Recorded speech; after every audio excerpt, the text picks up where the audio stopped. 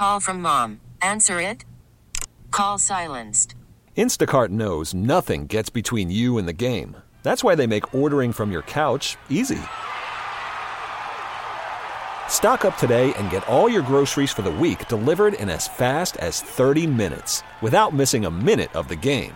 You have 47 new voicemails. Download the app to get free delivery on your first 3 orders while supplies last. Minimum $10 per order. Additional terms apply. We get it. Attention spans just aren't what they used to be. Heads in social media and eyes on Netflix. But what do people do with their ears? Well, for one, they're listening to audio. Americans spend 4.4 hours with audio every day. Oh, and you want the proof? Well, you just sat through this ad that's now approaching 30 seconds. What could you say to a potential customer in 30 seconds? Let Odyssey put together a media plan tailor-made for your unique marketing needs. Advertise with Odyssey. Visit ads.odyssey.com. Dan Bernstein, Laurence Holmes, middays 10 to 2 on 670 The Score in Odyssey Station. Bellinger leads at second. Swanson away from first. And the 1-2. Swinging a drive toward right center. Back goes Robert. Back near the stands. That ball is gone. A game-winning home run for Chris Morel. Can you believe it? Listen to this crowd. That man's position is batter's box, but the Cubs are trying to change that by putting him at third. They're going to give him an opportunity to see if he can earn the job. And that, of course, there's Matt Chapman is still out there. He's still available, but you have to prepare as if he's not on the team because, you know, he's not on the team. Well, Ron Coomer is in the booth. Ron Coomer was a major league third baseman and an all-star who knows a little something about that position and gave the morning show today on The Score his thoughts about the Morel third base experiment. The one big positive is now every day he goes to third base and they're working with him at third base. I don't think there were 2 days in a row last year that they worked with him at third base. It would be third base one day, then it would be center field maybe. Then it would be he'd take ground balls at second. Then you wouldn't see him do defensive work, you know, like extra work. And so to me, now that he's there every day, he gets inundated with work at third base every day.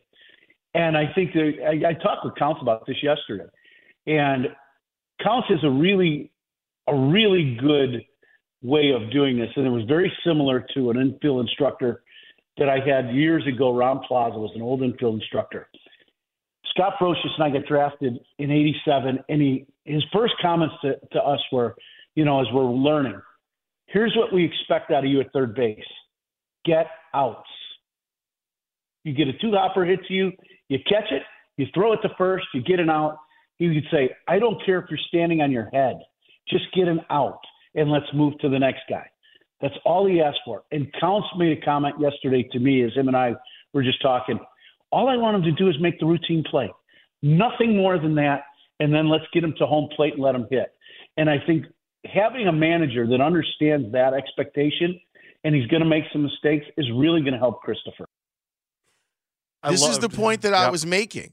This is what I was trying to tell you, that they've never really given him an opportunity. It's like, oh, you happen to play third? Okay, cool.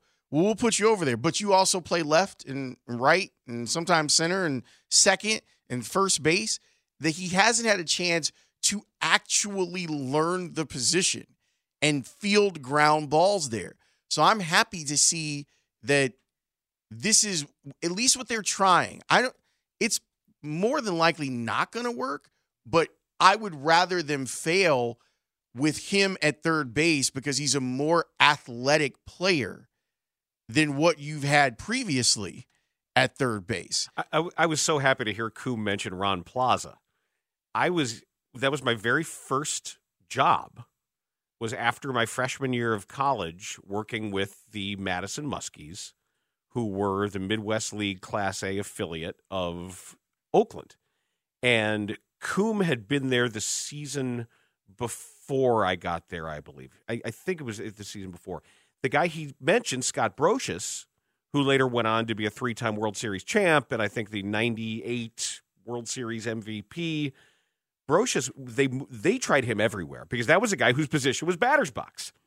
Brocious could just absolutely rake, and they didn't know where to play. So he was our shortstop in Madison, and he was awful. I had something like 40 errors, I want to say, in the year that I was there, and he ended up with and working with, I think Ron Plaza was a roving infield instructor within the Oakland organization at the time. In '86, I think he was actually on the major league staff with the A's. But then he was still in the organization. And eventually, Brocious became a Gold Glover at third. A major league Gold Glover for a guy who, in A-ball, was kicking it all over the place. So, well, learning the position at the major league level is harder. Yeah, of course it is. But I'm just saying, I know personally that like the guy he mentioned, the guy that Coombs specifically mentioned, is one of those developmental success stories. It's obviously, doing it where he is now is probably the hardest possible thing you can do. But I will say, I can't think of a better environment for someone to not worry as much about playing the position than playing next to maybe the smartest shortstop in the game. Like if you're going to learn right. And you know that the guy that is behind you has range, can help you with positioning from batter to batter, that type of stuff matters. Like having someone there to help you out is significant. While we're talking about the Cubs and while we're talking about Coombs, there's another Cub that we talked about yesterday, and that's Miguel Amaya. Coombs had some thoughts on him as well. He's a big leaguer, and I mean that in all the good senses of the words. He's walking around. He knows he belongs here. He knows he can play here. He knows he's going to be catching. He's good, and I think it's a great situation the Cubs have right now with Gomes being such a great leader. You know, Gomes brings so much to the table for this team that they need. So to keep him fresh and have Amaya catch and be able to do some of those things, I think the Cubs catching situation in the big leagues right now is in a very good spot. I'm a big fan of both guys, and I think both guys do some different things. I think Gomes will be able to help Amaya with the last few pieces of the puzzle to round out his game to make him a better big league player. But I love the catching scenario the Cubs have right now.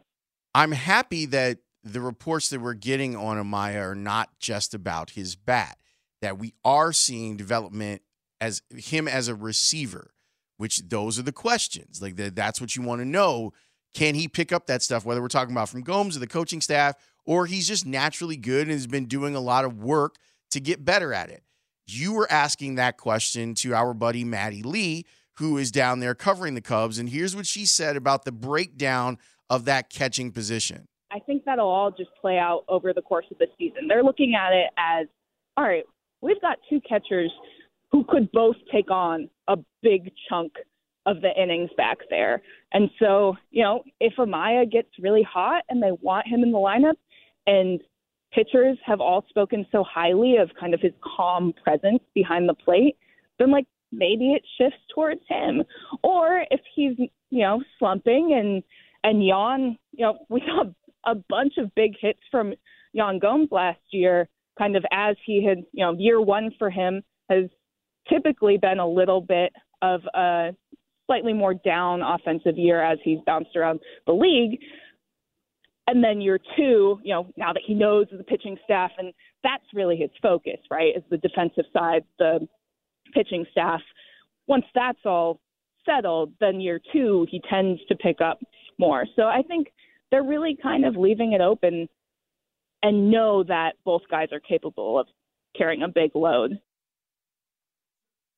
By the way, we will have our broadcast will start at 1:55 today of the Cubs-White Sox game, the Cactus League opener, the battle for it all. Today. Winner gets the city.